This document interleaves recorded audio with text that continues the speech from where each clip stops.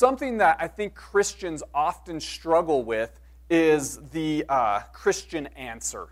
And what I mean by that is we grow up and in Sunday school, we learn the answer, right? And we learn the answer to a lot of different questions. And so we know the automatic answer is Jesus, right? Who's the most important New Testament character? Jesus. And you could go through all these questions, and my kids, like, if I ask them a question, oftentimes they automatically just shout out Jesus. I'm like, wait a second. Let's think about our question first before you start shouting out Jesus. All right? But we get used to this idea. And so when we ask the question, what do you put your hope in? The Christian answer is Jesus. And we know that. And it's the right answer. But oftentimes it's not the answer that correctly describes our heart. And so we ask the question, what do you put your hope in? And what's our answer? Jesus. Well, why do we answer that? Because we know it's the right answer. But is it the answer that describes our heart? I think maybe a better question is, what do you fear? You see, our fears reveal our idols. Or what are you angry about? Our anger reveals our idols. Our anger and our fear reveal our heart. And in particular, the idols that we carry around. So what do you fear? What are you angry about? You see, when our idols are threatened, we get angry and we want to protect it, right? We get angry and we're like, oh no, someone's coming in to threaten my idol, so I better get angry and protect and stop them from threatening my idol. Or maybe it's fear and you cower in fear and you're like, my idol's being threatened, so I better run and hide and cover up this idol so that they won't even understand or they won't know what my real idol or what my heart really desires. So if you really want to understand what you worship and what you put your hope in, ask yourself, what do I fear and what am I angry about?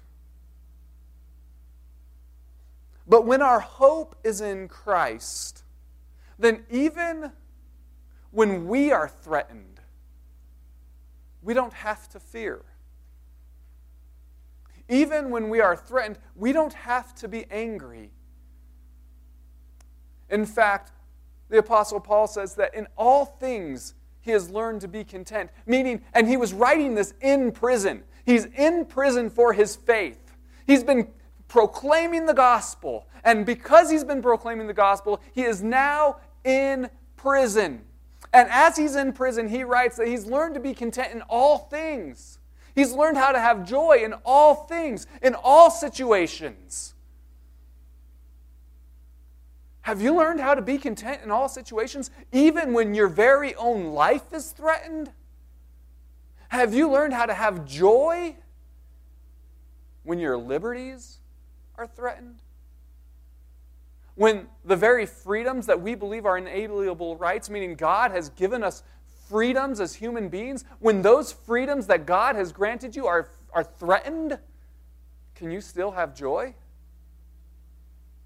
If our hope and faith, if what we worship is the freedom itself, then we will be angry and we will be fearful. But if our hope and what we worship is Christ, then even when those freedoms that He has granted us are threatened, we can still have joy. We can still be content in life. John is writing to a group of Christians that are suffering persecution, but not persecution how we think of persecution. When we think of persecution, we think of people being put in prison. We think of martyrs, people who are being killed for the faith, tortured for the faith. And that happened during Nero's time. And John lived through that. He witnessed Christians being killed for the faith. But now something more devious is happening. It's a persecution that's quiet and subtle and slowly choking out the faith.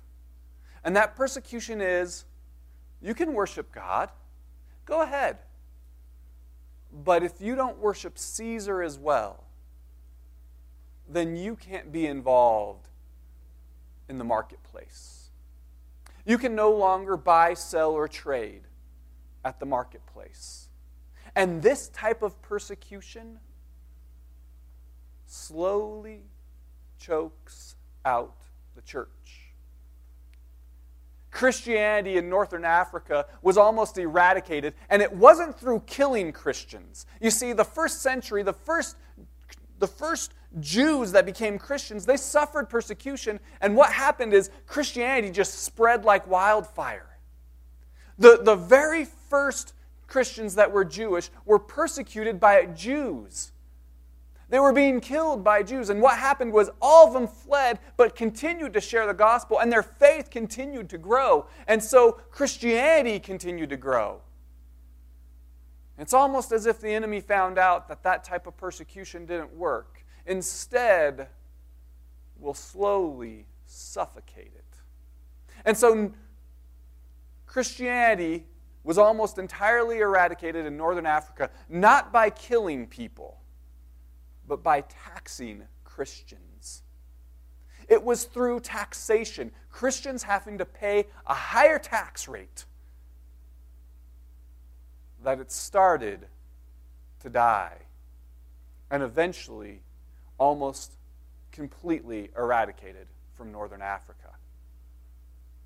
Christianity has suffered persecution in one way or another throughout its entire history.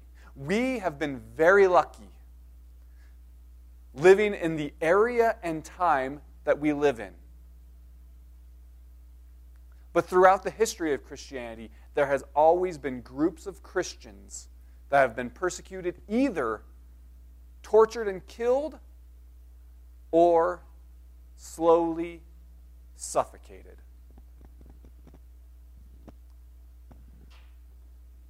Because this has been a short period in the history of Christianity, we shouldn't believe that this period of freedom will last.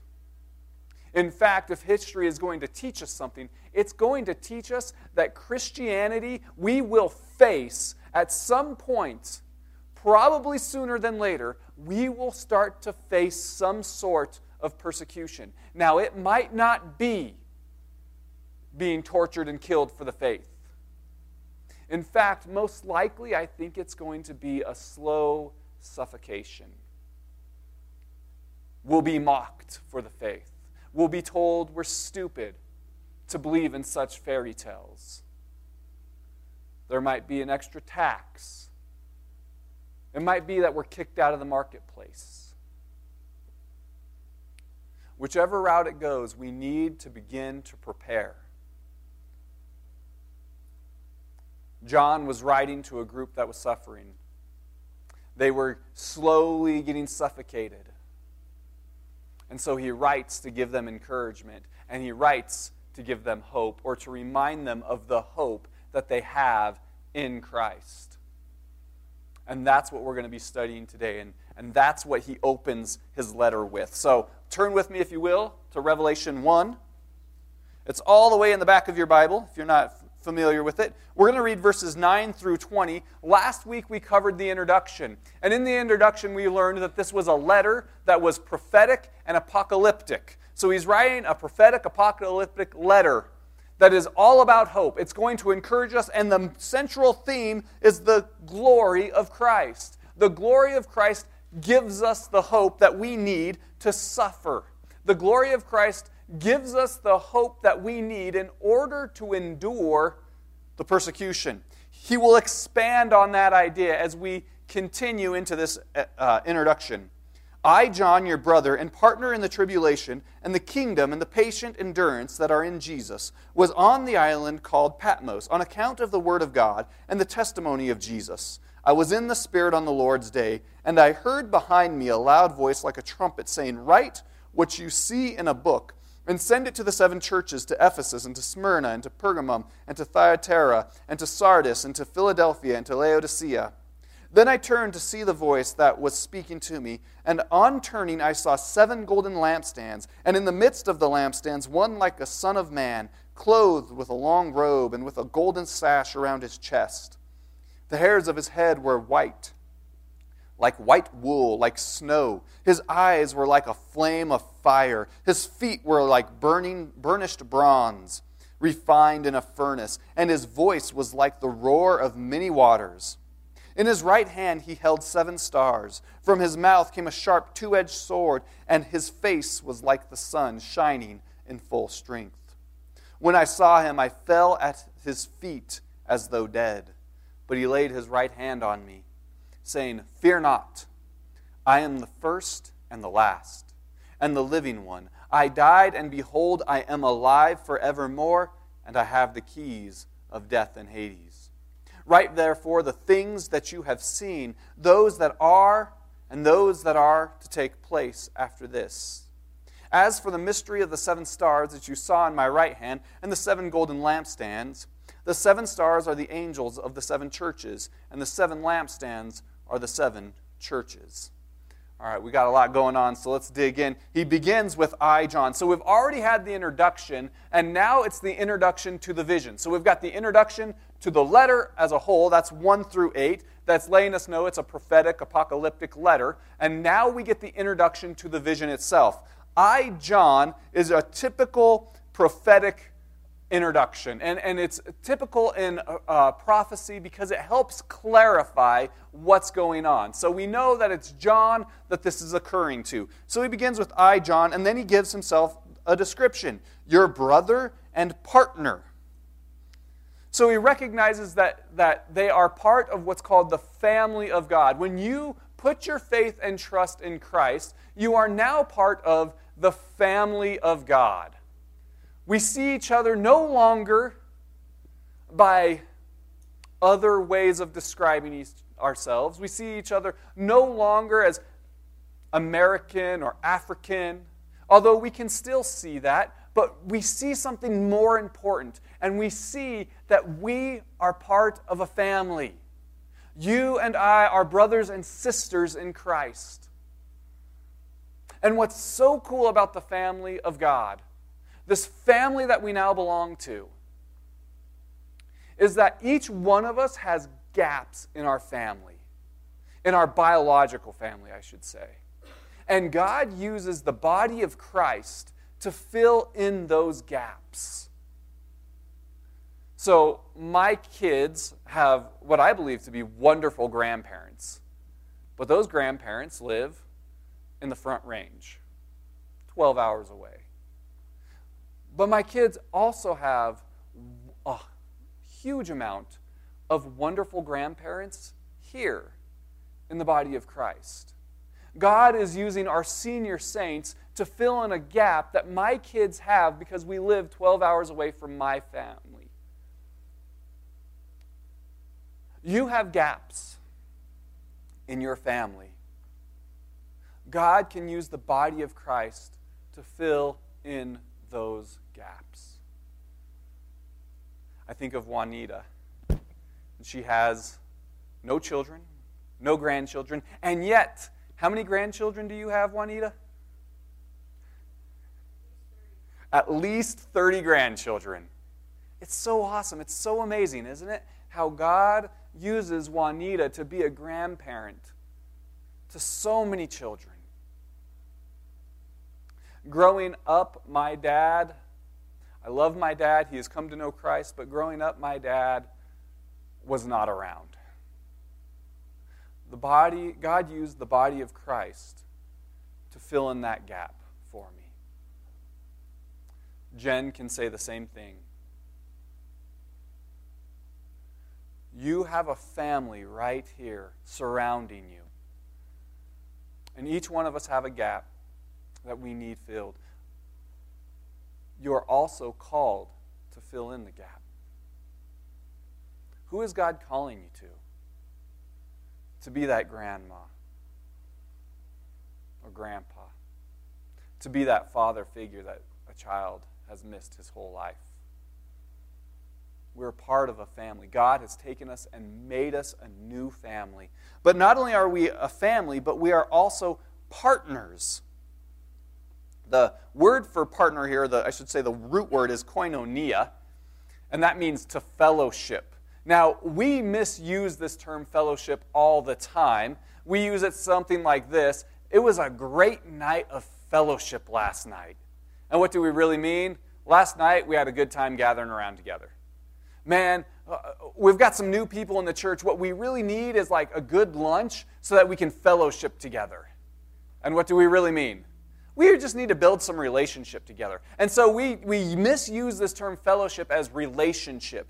Now, that's part of fellowship. Part of fellowship is enjoying relationship together, getting to know one another, being united in a relationship together. But if that's all we do with fellowship, we're falling short on what fellowship really is. Fellowship means to partner together to fulfill a purpose, to be united in Christ, more accurately, to be united in Christ and partnering together to fulfill a purpose. Here at this church, we have a purpose that all would come to know Christ and grow in Christ. So the fellowship that we have together, the purpose that we have to fulfill as a church is to share the gospel with those that don't know the gospel, and then to help each other and encourage each other to grow in the grace that God has lavished upon us. That is the purpose we are to fulfill. We begin with a relationship. We begin by getting to know each other. But as we get to know each other, we need to be walking together to fulfill this purpose. If we are not striving together, working together to fulfill this purpose, we are not in fellowship. Then we have a really neat country club. We are not a country club. We are not gathered together just to get to know each other and make connections. We get to know each other and we make connections to fulfill the purpose God has given the church, which is that all would come to know Christ and grow in Christ. So, he is a brother in Christ, he's part of the family, and he is a partner, meaning they are striving together in fellowship to fulfill the purpose God has given the church. And they're doing it in the tribulation, which means difficult time, and the kingdom, and the patient endurance. So the tribulation is this difficult time. John is walking. He is a partaker of the difficult times with the rest of the churches. It's not that he's just out on some island enjoying a vacation. He has been exiled on an island because he's been walking in fellowship to fulfill the purpose. There will be hard times. There are difficult times throughout the world, throughout the history of Christianity. There are always some group of Christians that are being persecuted. We should be joining alongside of them, at the bare minimum, praying for them. We need to be praying for the persecuted church, at the bare minimum. So he's a partner in the tribulation and the kingdom. This is a reference to God's authority. And we are a partner underneath God's authority. And then finally, and the patient endurance. Patient endurance, this kind of means like faithful obedience. And it means to both wait on God and to stand up to evil while we wait on God. We are to stand up to evil while we wait on God. And then he continues, that are in Jesus. So what is it that creates the family? What is it that creates the fellowship? It's our union in Christ. It is because we are united in Christ that we can have fellowship, that we can strive together to accomplish a purpose. When you put your faith and trust in Christ, Christ then clothes you with his righteousness, and we are called in Christ, meaning God no longer sees our sins. He no longer sees our failures. He sees Christ in us. And it is that being in Christ that unites us. It is not political affiliation. It is not national affiliation. It is not that we're all football fans. Because we all love the Denver Broncos, right? Wait, you guys aren't Bronco fans? All right, never mind. No, it's not those things that unite us. It's being in Christ. And what's amazing about being in Christ is we can overcome a huge amount of diversity. Things that would normally rip the world apart can be overcome because we are united in Christ. So it is being in Jesus that unites us. So he's describing himself, and then he says, was on the island called Patmos on account of the Word of God and the testimony of Jesus Christ. So it's because of the Word of God and the testimony of Jesus, because he is faithful to these things, that he is exiled in Patmos. So he's on an island called Patmos. He's there in exile because he's been faithful to the Word of God and to the witness of Jesus. Then he describes what's happening. I was in the Spirit on the Lord's day. So in the Spirit, we're not entirely sure what that means based upon the context. And there's a lot of different opinions about what being in the Spirit means. But in that debate, we oftentimes, I think, lose the point. And the point is this is a Holy Spirit-driven vision. That's the point of being in the Spirit, is that the Holy Spirit is driving this vision. It's not that he was doing some extra special Christian thing. It's that the Holy Spirit is the one creating this vision. So he's in the Spirit on the Lord's Day. The Lord's Day is a reference to Sunday. This is actually the first time we see Lord's Day used. It's not used in the rest of the New Testament, but the early church begins to use it quite frequently. And they call it the Lord's Day because it is the day that Jesus rose from the dead. Now, if you remember, John was a Jew, and he was a good Jew. So what did he do on Saturday? Saturday was a day of rest. This is where we begin to get our idea of a weekend from. So Saturday was a day of rest. Jews had to work on Sunday. Most of the Christians in the early church worked on Sunday.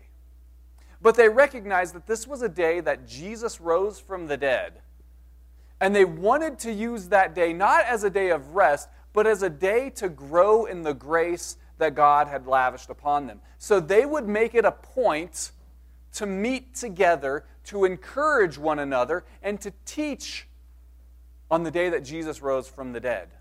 So they would gather together before work, and then they would also gather together in the evening after work.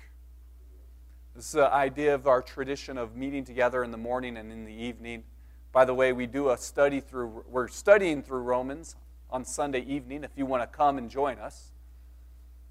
Now, just because the early church did it, doesn't mean that we have to do it exactly like the early church did. There's no prescription that says we have to meet on the Lord's Day. But that was their tradition, and it was a tradition based on Jesus rising from the dead on that day, so that day would be a day dedicated to the Lord, dedicated to encouraging each other to grow in the Lord. I think it's a good practice. Maybe it's not every Sunday that we meet. Maybe some churches meet on a Tuesday or a Saturday, and I'm not going to debate on which day it is, but we are told that we need to meet together, that we should not neglect the meeting of the saints, as some are in the habit of doing. And it becomes a habit so easily. You know, that fishing trip has been calling. So I'm going to go fish. And then the next week, you know, that one friend that I've been trying to witness to, he wants to go on a mountain bike ride. And, you know, I really should be sharing the gospel with non-believers. So I'm going to go on that mountain bike ride. And pretty soon, we're only attending once a month, once every other month. And when we neglect to gather together with the saints, to encourage each other to grow in God's grace, we become stagnant in our growth. And we are no longer growing in the grace that God has lavished upon us. Not only do we suffer individually from not gathering together, but corporately, everyone suffers when you're not here. God has knitted together the body of Christ.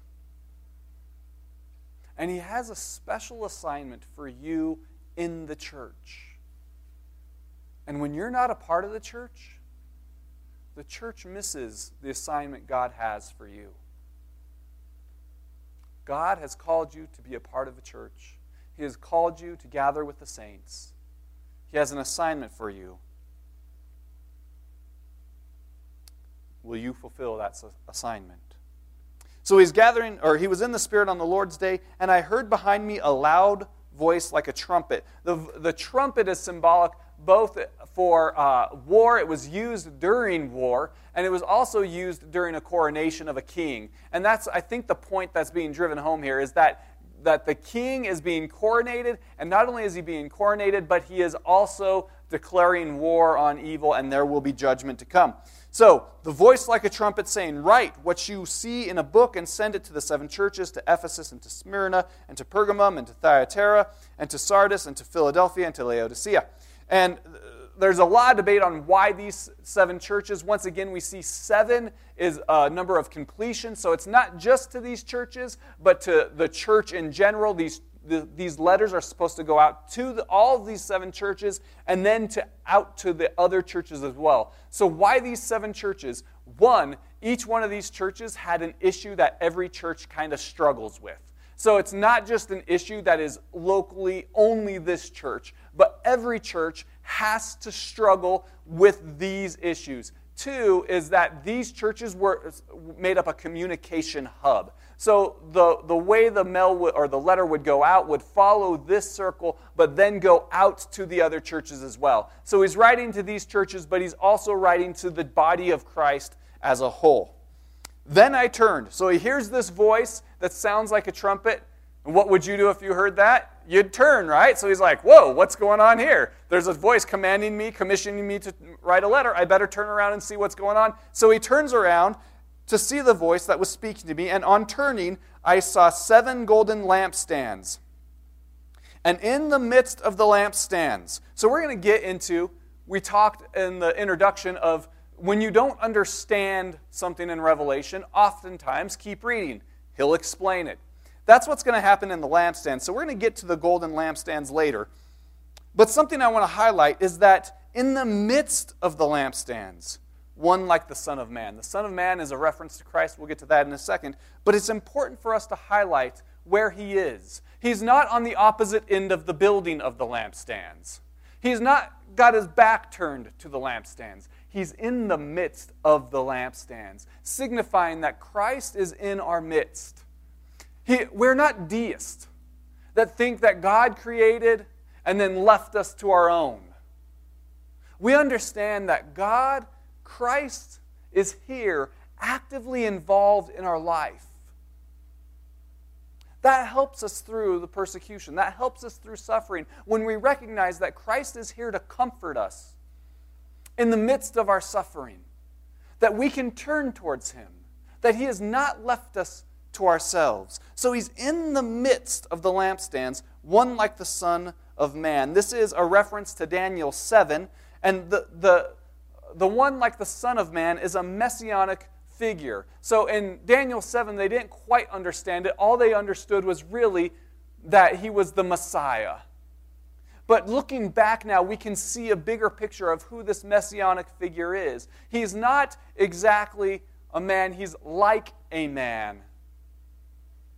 But He is also the Messiah. And throughout Revelation, He will be contrasted with the beast. Then He's going to give us 8 descriptions of the one like a Son of Man. And each one of these have a numerous amount of Old Testament Scripture. So each one of these are a reference to a whole handful. We don't have enough time to go through each one. But what John is doing as he is writing this down is he's giving this church, the churches that he's writing to, a description that they would automatically associate with each one of these. And he's weaving in this beautiful image of who God is, of who this one who is like the Son of Man is, I should say. Now, what we tend to do is we start to get focused in on each one of those because we don't have that recall like they did. We're not as familiar with the Old Testament, and so what we do is we start picking apart every single reference, and I like to say what we do is we have this like engine in front of us, and we start to dismantle the engine. Now, my dad is a mechanic. I have rebuilt several engines with him. I am not a mechanic. I wish I was mechanically inclined. I am absolutely not. If it weren't for my dad, man, those engines wouldn't have even gotten torn apart. But my dad could tear apart this engine. And when I looked at it before he tore it apart, I saw this engine. And then my dad and I would start tearing it apart, and he'd tell me how to do it, and we'd tear it apart. And when it was torn apart, I could no longer see an engine. And it was just a bunch of different parts. We have a tendency to do that with Revelation. And it's important to recognize those parts. Each part put together builds an engine. Luckily, my dad could see the entire engine, and he would bring it all together.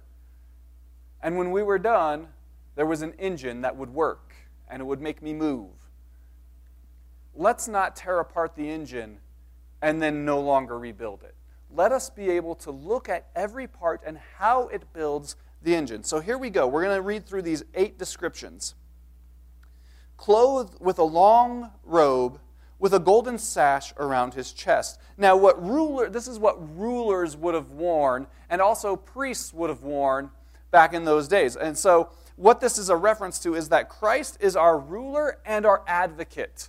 The priests were the advocate on half of the people. So Christ is the advocate, but not only is he our advocate, he is also our ruler.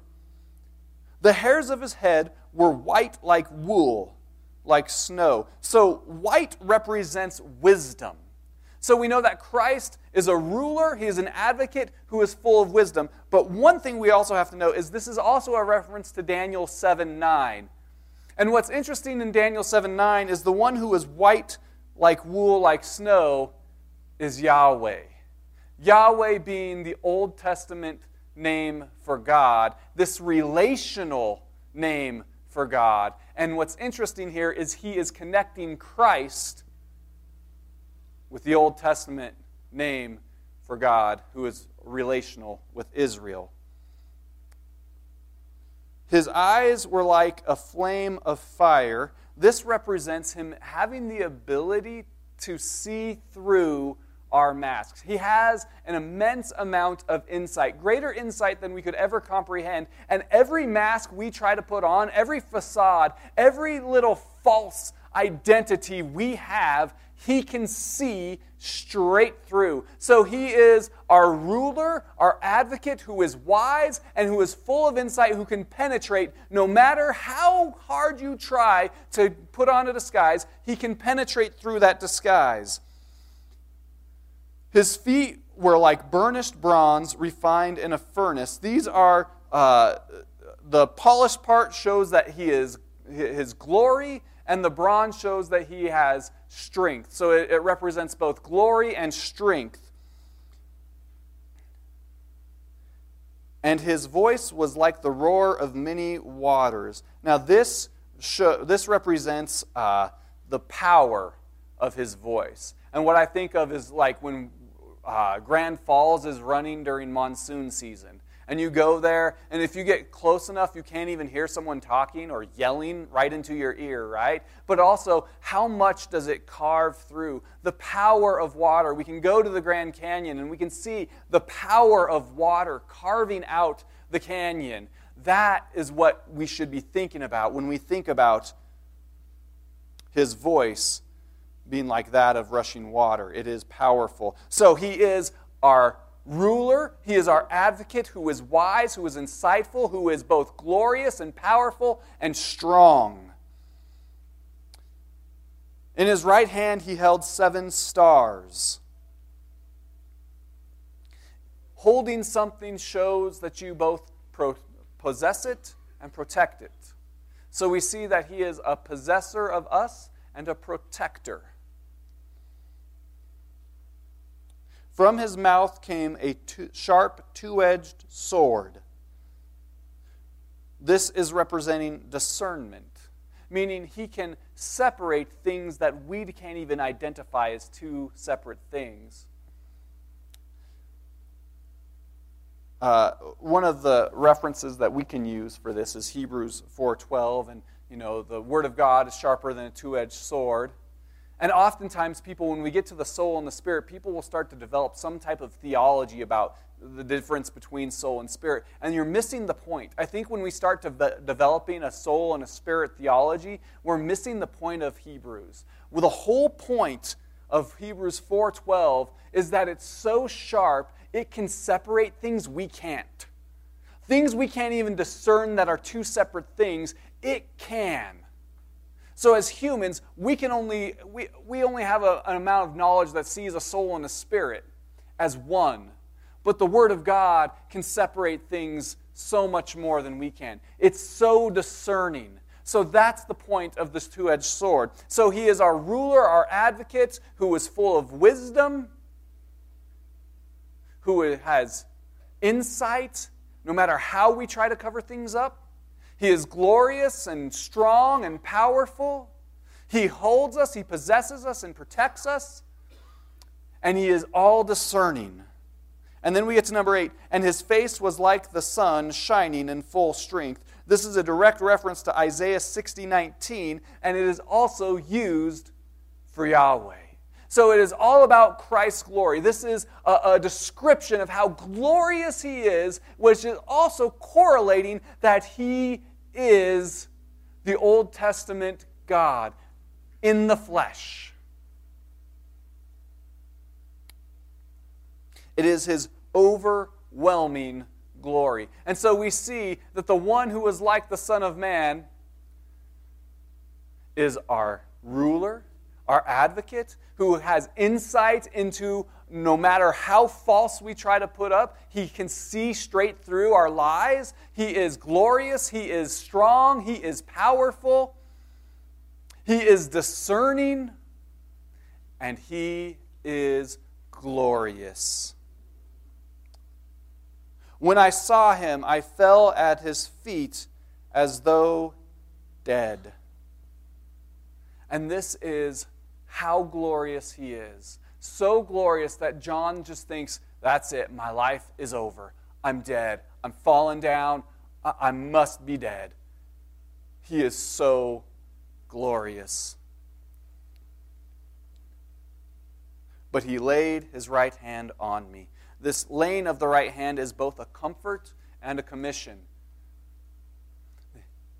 To lay your right hand on someone was to commission them to do something. But it's also a comfort to John, who thinks he's dead. He's laying down. He's so overwhelmed by the glory of Christ. He's laying down as though dead. And the one who can hold the 7 stars in his hand puts that same hand on John and says, "Fear not." This is the same phrase that was used 60 years ago after the resurrection. This is a comfort to those who believe. Fear not. This glorious being, so glorious that we are overwhelmed by his glory, says, "Fear not." But for those who don't believe, this is not the message. This is a message strictly for those who have put their faith and trust in Christ. I am the first and the last, and the living one.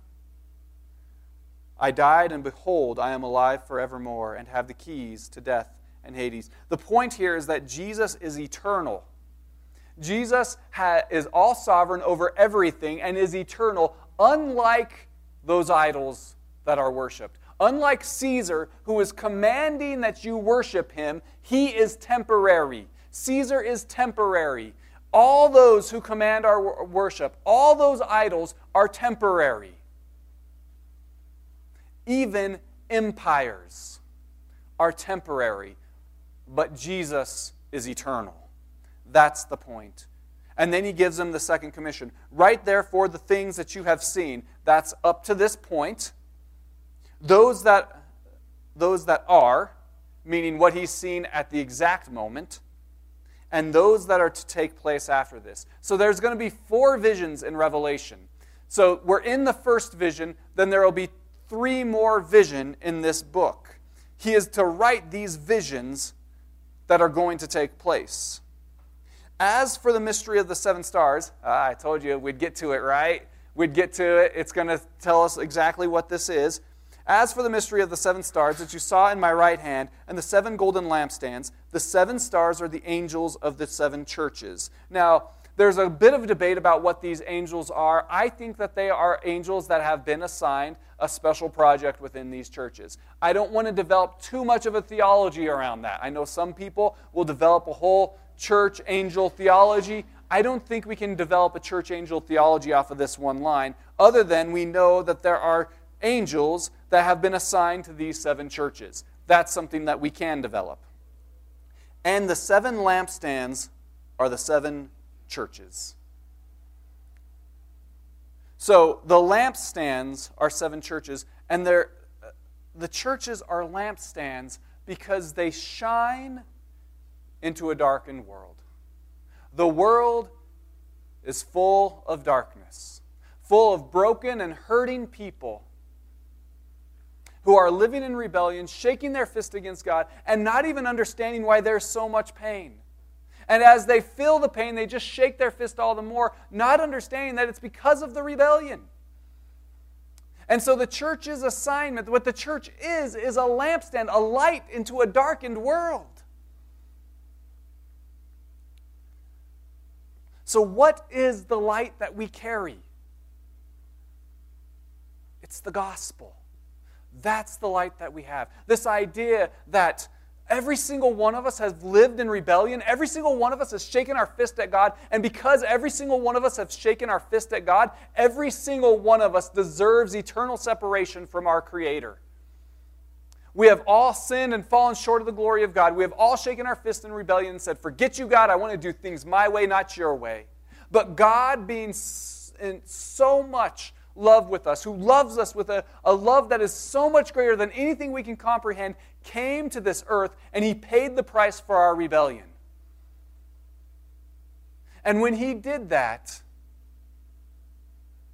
all we have to do to be in correct relation with Him is to trust and believe in His works on the cross. That's it.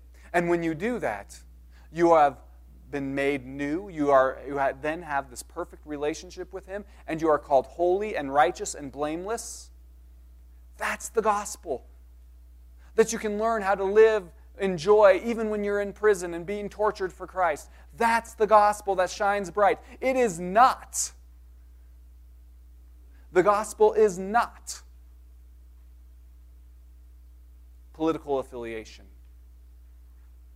The gospel is not having correct church governance. The gospel is not standing up for my freedom because it's a God-given right. All of those things are important things. They are important, but they are not the gospel.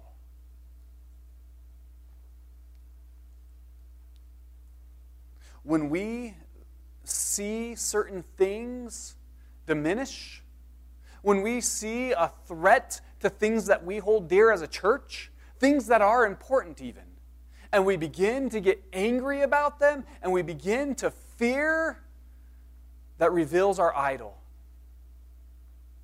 And in all honesty, I think it's a good thing, because those idols only cover up the gospel.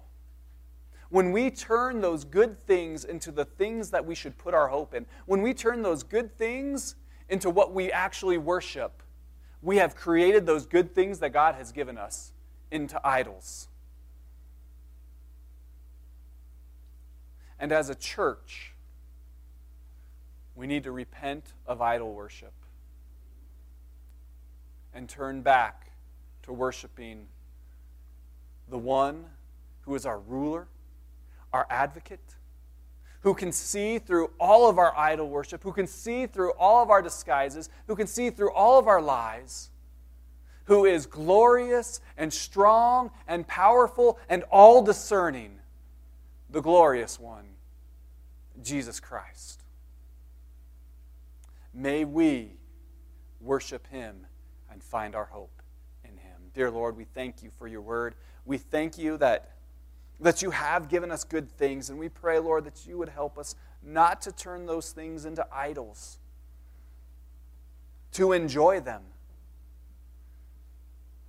but to find our hope and our comfort in you, and to worship not the things that you have given us, but to worship you, who alone are worthy of our praise.